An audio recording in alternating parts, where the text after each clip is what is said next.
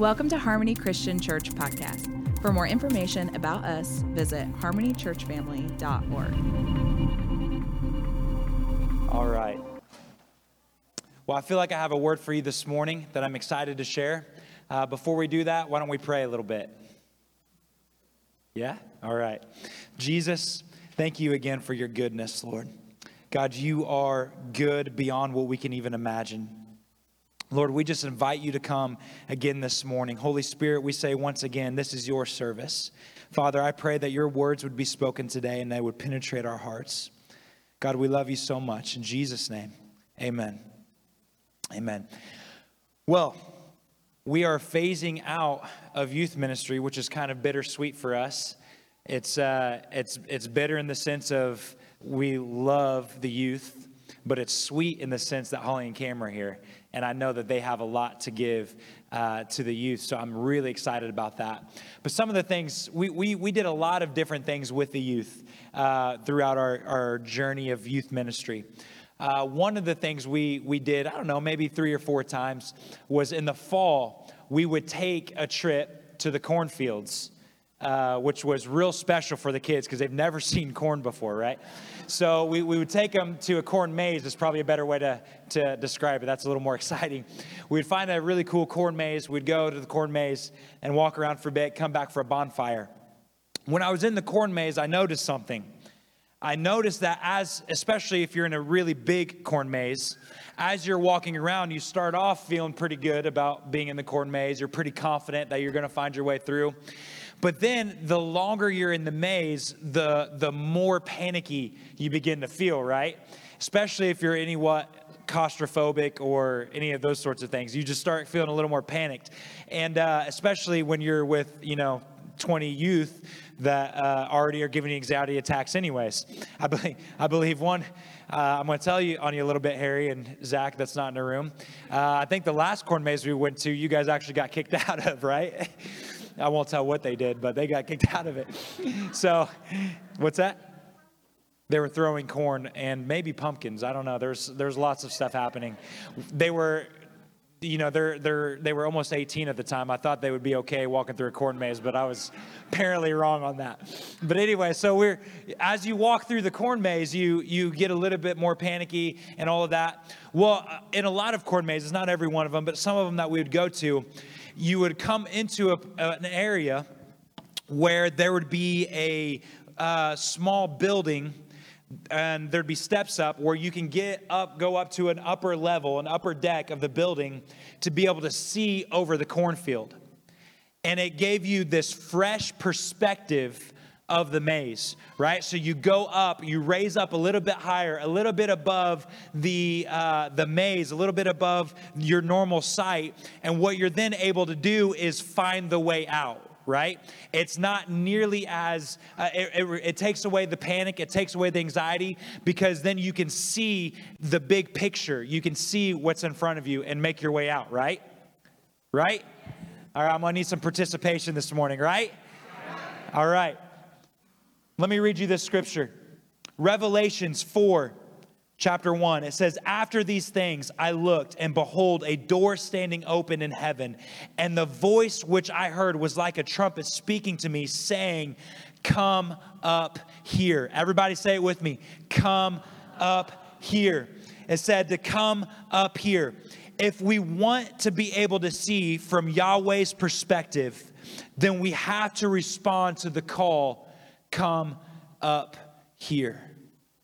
If we want to see from his perspective, we have to respond to his call to ascend to where he's at, to be able to see from his perspective. There's a lot happening in the world right now, right?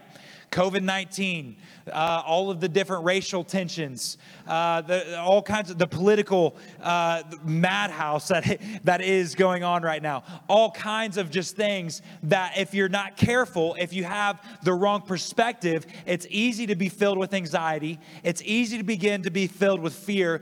It's easy to feel like there's absolutely nothing we can do about it.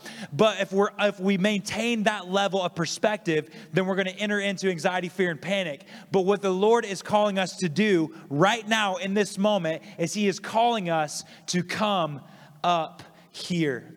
to where he is, to see things from a new perspective, to see things from heaven's point of view. Amen?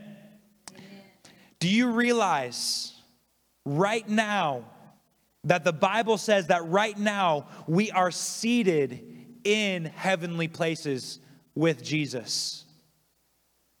Do you realize that? Right now, it says the Bible says we are seated with Jesus in heavenly places. Let me prove it to you. Ephesians 2, starting in verse 4, it says, "But God, who is rich in mercy, because of his great love with which he loved us, even when we were dead in trespasses, made us alive together with Christ. By grace you have been saved, and raised us up together, and made us sit together in the heavenly places in Christ Jesus." So Ephesians tells us that right now, at this moment, we are actually seated with Jesus in heavenly places. Where is that? Ephesians 1 tells us that. It says this in Ephesians 1, it says, "And what is the exceeding greatness of his power towards us who believe, according to the working of his mighty power, which is worked in Christ Jesus when he raised him from the dead and seated him at the right hand in heavenly places." So Jesus is seated at the right hand in heavenly places. And it says later in Ephesians 2 that we are seated with him in heavenly places. Look at the next verse. It says, "Far above all principality and power and might and dominion, and every name that is named, not only in this age, but also in the age that is to come." So where are we? We are seated above every principality, power, might, and dominion. Every governing rule of authority. We are actually seated above all of those things, which means they have absolutely no power over us because we are seated with Christ over every single one of those things. And it totally changes things when we change our perspective. You know, we're in two places at one time, right?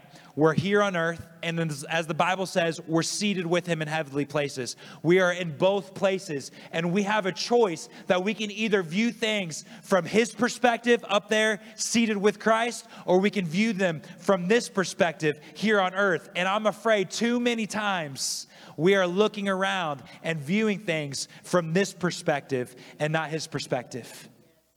We are viewing things from this perspective and not his perspective. Our view of the world and our responsibility in it, that's important. Not just our view, but our responsibility in the world is being compromised by the platforms we are choosing to stand and to view them from. It's being compromised by the platforms we are choosing to stand and view them from. We're viewing this world and the issues and our responsibility in it from the platform of our own biases, how we were raised, how we were brought up, the way we were taught to see the world.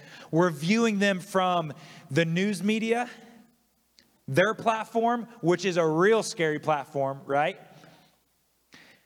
From the platform of social media. And let me just say something about this. Everyone in this room has probably made fun of somebody who has gotten their information from Facebook, but we all do it, right? Every one of us does it. You'll read an article you disagree with and you're like, fake news. But you find something that's in agreement with your opinion and you better believe you're hitting that share button, right? And you're letting the world know this is the truth right here. All of you other people sharing stuff on Facebook, it's fake news. But when I share it, it's the truth, right? I'm the expert, right? It's the truth. And we're viewing the world through the lens of stinking Facebook, people. No wonder why we're in anxiety and fear and panic. No wonder why we're having issues on what do we even do as Christians in the world, because our worldview is being filtered through whatever anybody makes up on Facebook. I'll take it a step further. We're standing on the platform of our political alliance. We're viewing the world and its issues not through the kingdom of heaven, but through the kingdom of Republican or Democrat. And we're not, listen, we're not supposed to I want to be careful how I say this, not associate, but we have a higher standard than a political platform. Listen, both of them are flawed. I know you really like the red. I like most of what the red has to deal with too. But they're not perfect. There's only one platform that's perfect, and it is the kingdom of God. And we are to be above Republican or Democrat. We have to stop viewing the world through our political bias, through our political opinions, and start viewing the world through the kingdom. Can I get an amen? The problem with these platforms is none of them are high enough to see the solution. Our view from these platforms leaves us fearful, small, and helpless. It leaves us fearful, small, and helpless. It's being lost in the middle of the cornfield. You have no which way to turn. You have no idea which way to turn. You're just wondering, hoping that you find an answer and a solution because you're not high enough to see the solution. It leaves us feeling helpless, small, and fearful. It leaves us with the questions, what can we do in a world that is falling apart? In Leisure, Indiana, what can we do with a world that is falling apart? And again, it's producing anxiety, depression, panic, fear, frustration, passivity, and frankly, bad theology. Bad theology. What happens when we begin viewing our theology through the world system instead of viewing the world system through the lens of the kingdom? What happens is we start making up theologies and reading the Bible through the lens of the world instead of reading the world through the lens of the gospel. So we have to answer the call to come up here. Heaven has a solution. Heaven has a solution. When you turn off the TV and put down your phone and spend time in heaven's throne room, when you answer the call, come up here, all of a sudden, hope grabs your heart. All of a sudden, you no longer feel hopeless because you are seeing things from a different perspective, and it instills hope in your heart. Why does hope grab you by the heart? Because you realize that heaven has a solution to this broken world. What is the solution? Heaven has a solution. What is the solution? I'm not going to tell you. You have to go to the prayer closet and find out for yourself. All right? No, I'm just kidding. Heaven has a solution. And listen, it's not a complicated one. It's not this out of this world, complicated, crazy thing. It's the same solution that has always been the solution from the beginning of time, and the solution is Jesus. The solution is Jesus. Well, Josh, you're oversimplifying it. That's the generic answer. I'm pretty sure that was good enough for heaven, right? When the world was broken, when the world was lost and broken, and there was Pharisees teaching the wrong theology about God, and when people were living in sin and depravity, what was his solution? For God so loved the world that he gave his only begotten son. See, even back then, they were wanting a political solution. Even back then, they were expecting Jesus to come, take over the government, and begin ruling from an earthly perspective. And God said, you know, that has its place. But listen, I've got something way, way better. And his name is Jesus. The solution for this hour is Jesus. Listen, the Bible gives us two options for depravity, right? It's either Jesus or he kills everybody in a flood, right? Two options. I'm picking Jesus. The answer to this broken world is Jesus. And I'm going to take it a step further this morning. The answer, the solution to the world's problems is Jesus through us. Jesus through us. That you and I are part of the solution to this broken world. Don't believe me? Let me prove it to you. Romans chapter 8. Romans chapter 8, starting in verse 18. It says, I am convinced that any suffering we endure is less than nothing compared to the magnitude of glory that is about to be unveiled within us.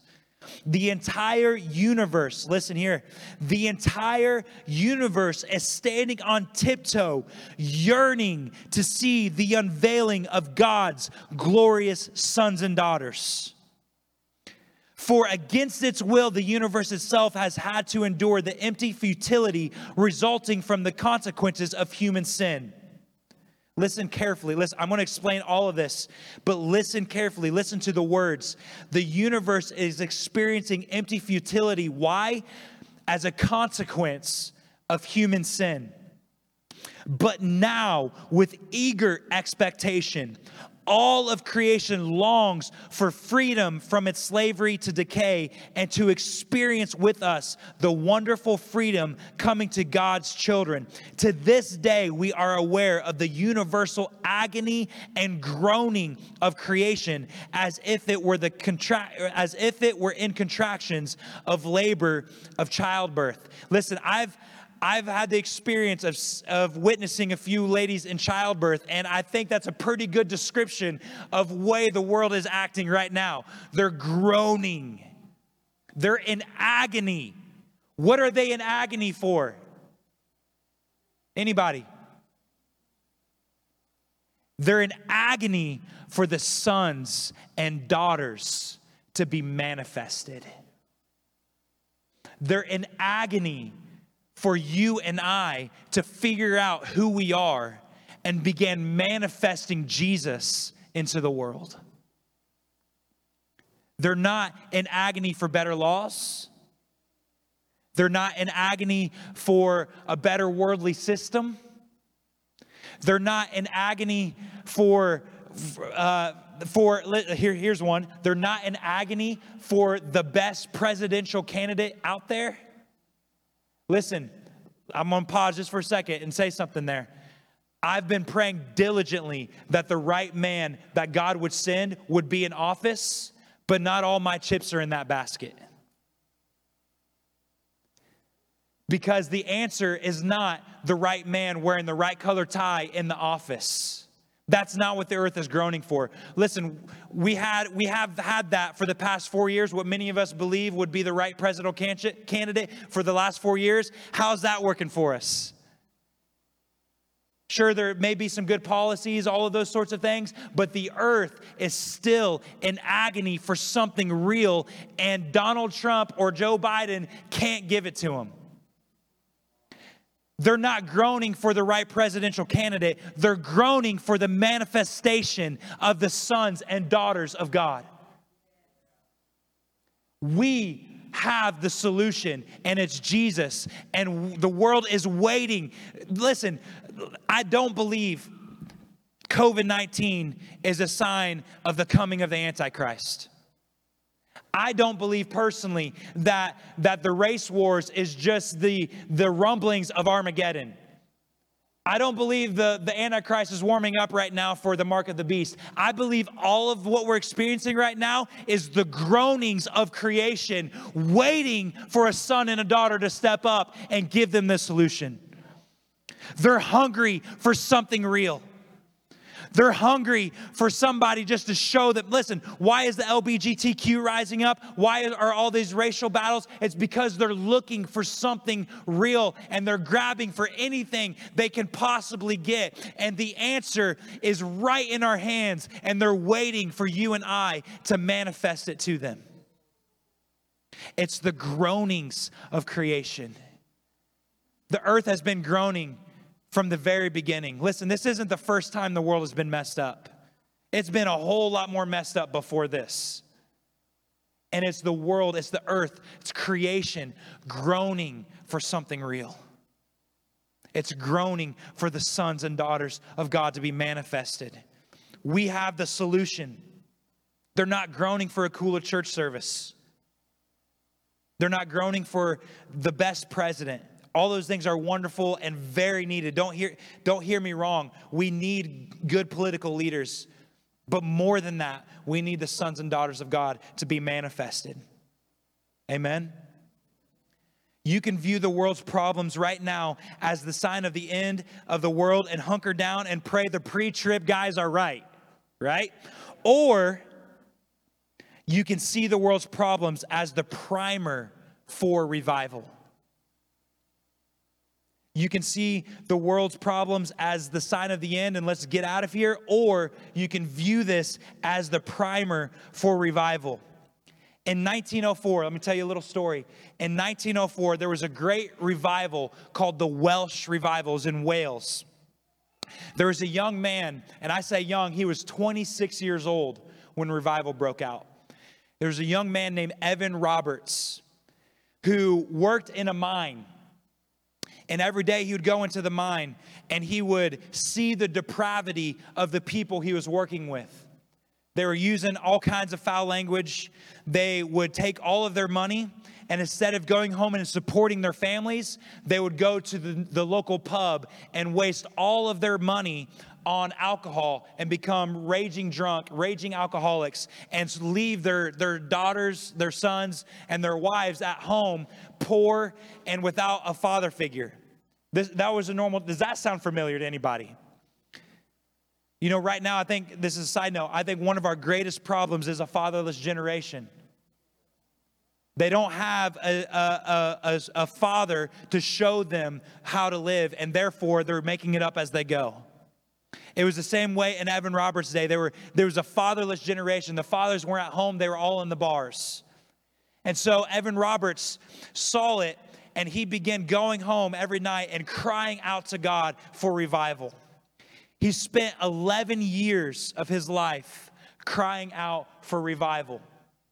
He ended up going off to do some college. While he was at college, he heard the Lord speak to him and say, put down your studies and go back to Wales and hold a meeting. So he asked his professors, he said, hey, can I have a leave of absence? I feel like this is what the Lord's telling me to do. And he goes to Wales.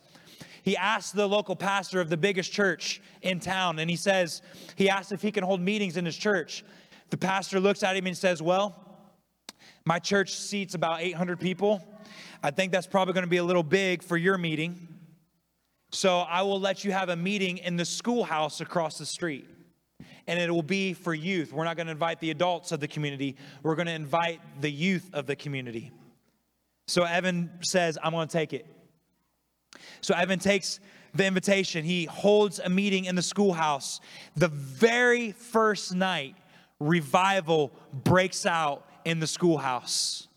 By the end of the week, they are already moved to the big church because so many people from the city began flooding into the revival.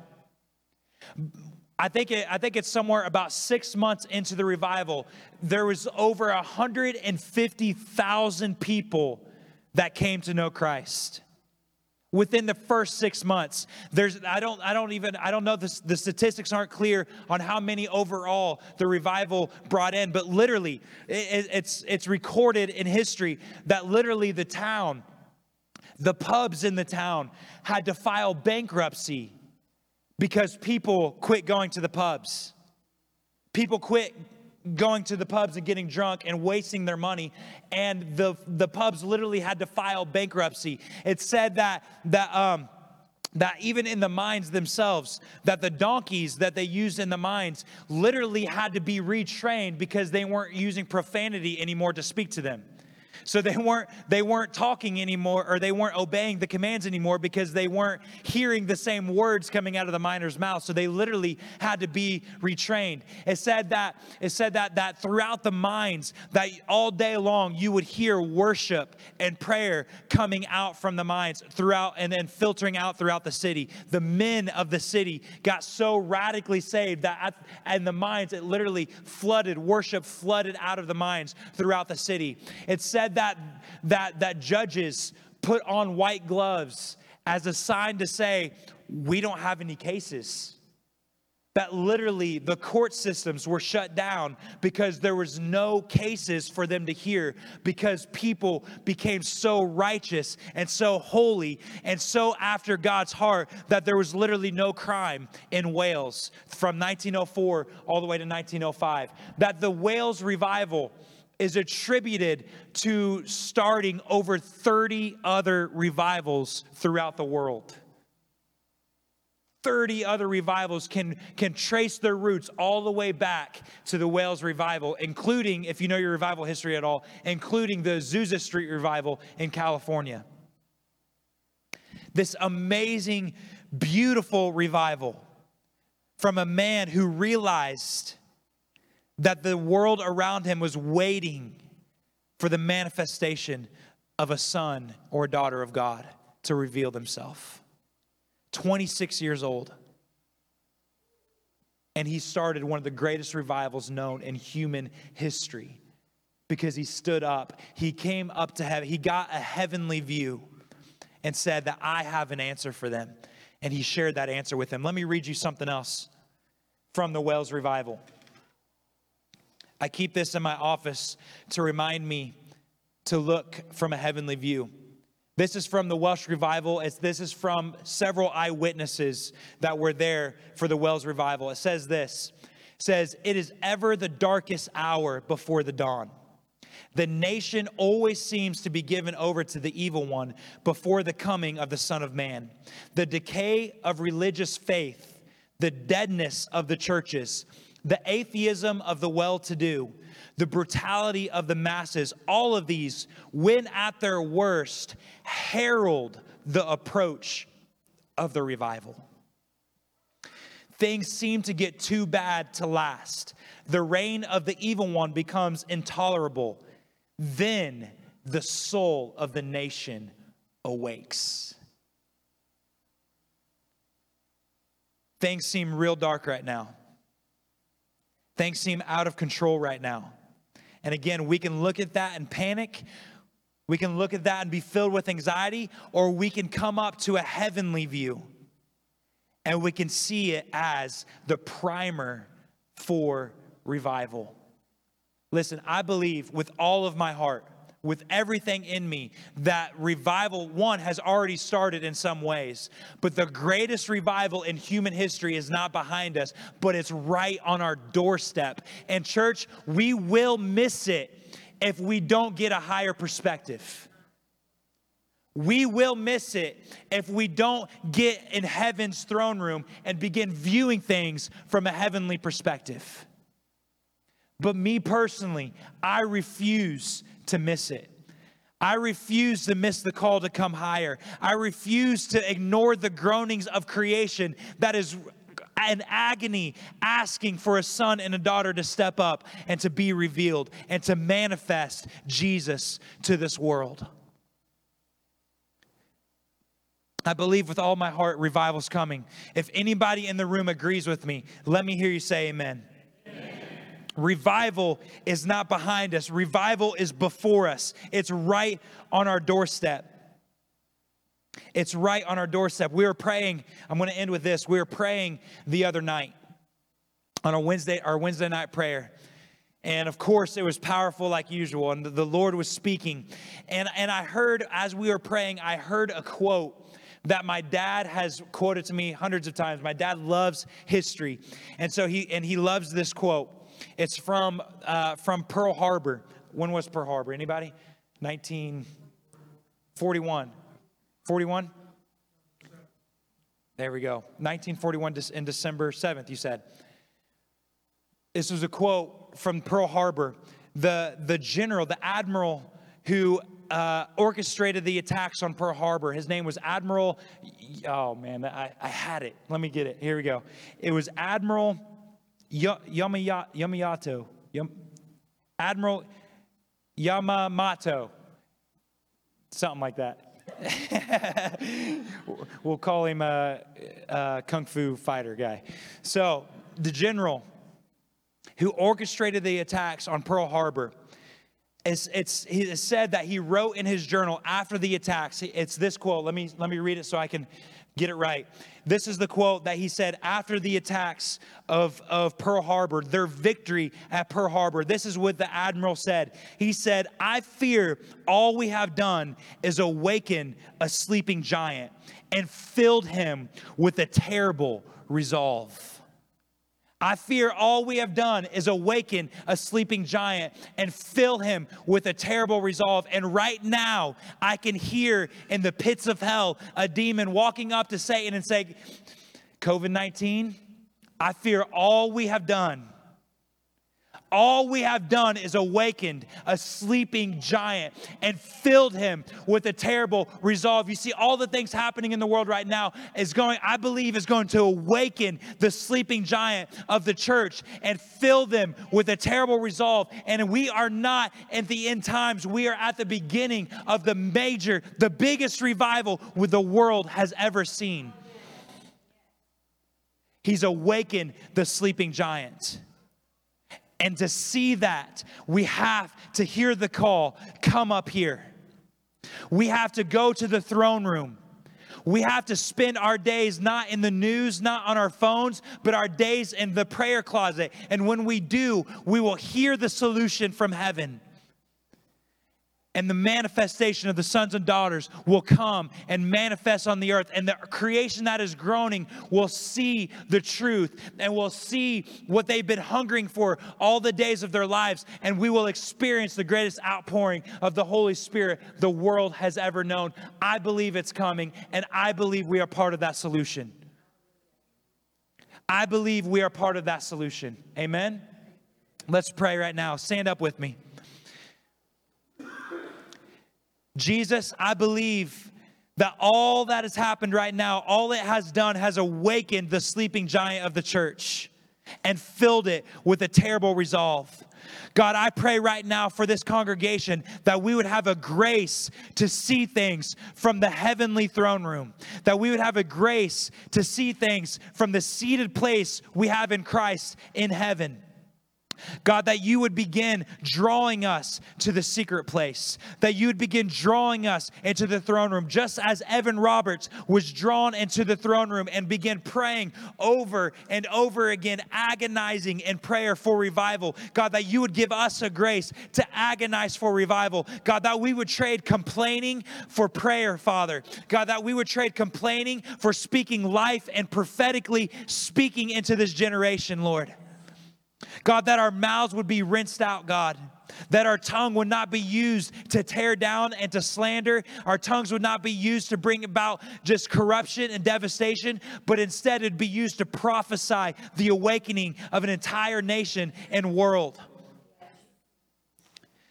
God, we ask that for a grace to see things from heaven's perspective. This morning, we hear the call, come up here, and we heed to it, God. We say yes to it. Father, we will come up to where you are and begin viewing the world through your eyes, through the heavenly eyes, through the kingdom, through the throne room, Jesus. God, and with that, I believe there's going to come a measure of peace beyond what we could ever imagine. There's going to come a measure of joy. God, that where we have been anxious, where we have been disappointed, where we have felt like there was nothing we can do and become passive, Father, it's going to be replaced with a terrible resolve to see the nation come to know you, Jesus.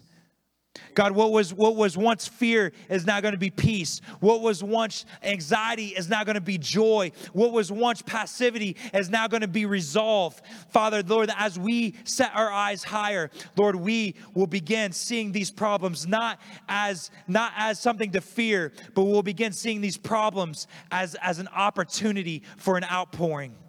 Father, we just say this morning, we declare, use us. Jesus, use us. Father, use our sphere of influence. Use our voices.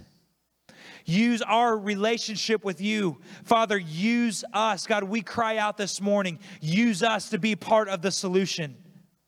God, we don't want to hunker down and hide in the church. God, we want to be used to be a part of the greatest revival in the world's history. God, we are desperate for you to use us. We are longing for you to use us.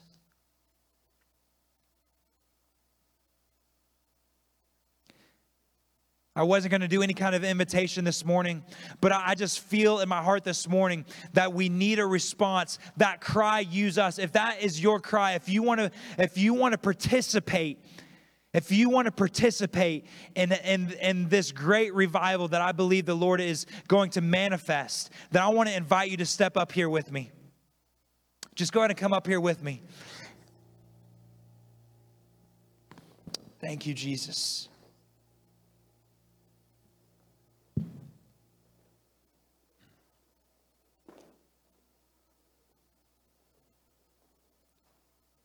Hallelujah. Father, our cry this morning is to use us. We are willing vessels, Jesus. God, I pray this group of people right here, God, would be graced with the manifestation of miracles. God, that when they lay their hands on the sick, they will see them recover. God, when they cast out demons, the demons will flee.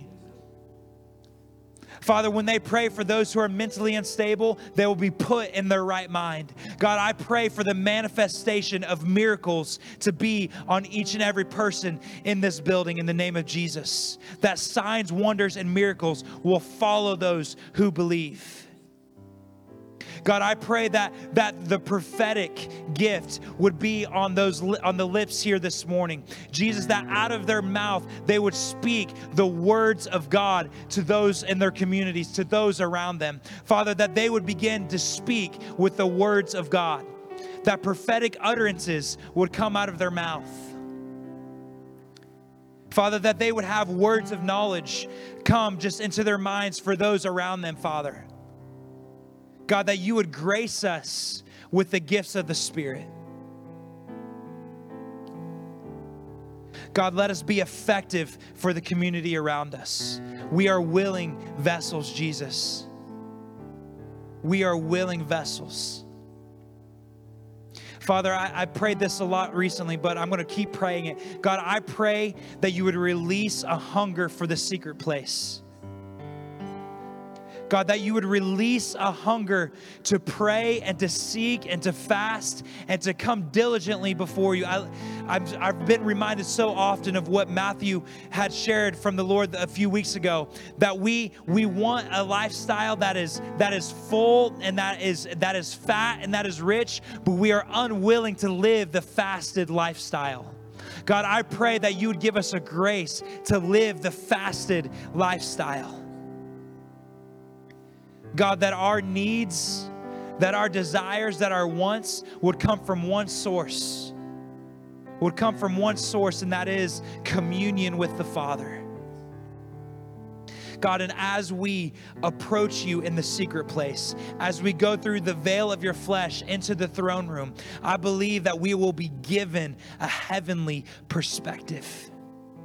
As we answer the call, come up here, you will give us a heavenly perspective. God, and we say yes to it. We say yes to it all, Jesus. Use us, Holy Spirit. Use us, Holy Spirit. Hallelujah. Let's just take a moment and from your own mouth this morning, begin praying to the Father. Begin asking Him to use you. Begin asking Him what it would be that He would have you to do. Begin asking Him for your community. Begin asking Him for your coworkers. Begin praying right now for a heavenly perspective. Go ahead and just do that right now. Thank you, Jesus. Jesus.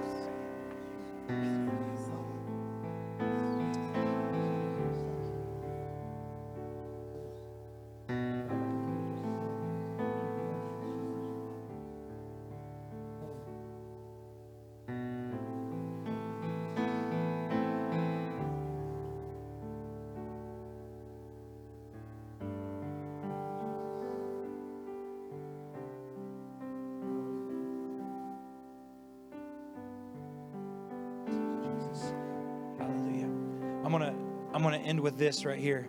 The rest of this scripture, it's not on the board because I wasn't planning on reading this, but I want to end with this. So the earth is groaning for the sons and daughters of God. But I love the next verse in chapter 23. It says, and it's not just creation. We who have already experienced the first fruits of the Spirit also inwardly groan as we passionately long to experience our full status as God's sons and daughters. It's not just creation longing, those of us who have experienced the first fruits of the Spirit are longing for the fullness of the Spirit to be given to us. So, Father, this morning, God, once again, we just say we are longing for the fullness of the Spirit on your sons and daughters. Manifest yourself on us this morning. We say yes to it, Lord. We say yes to it.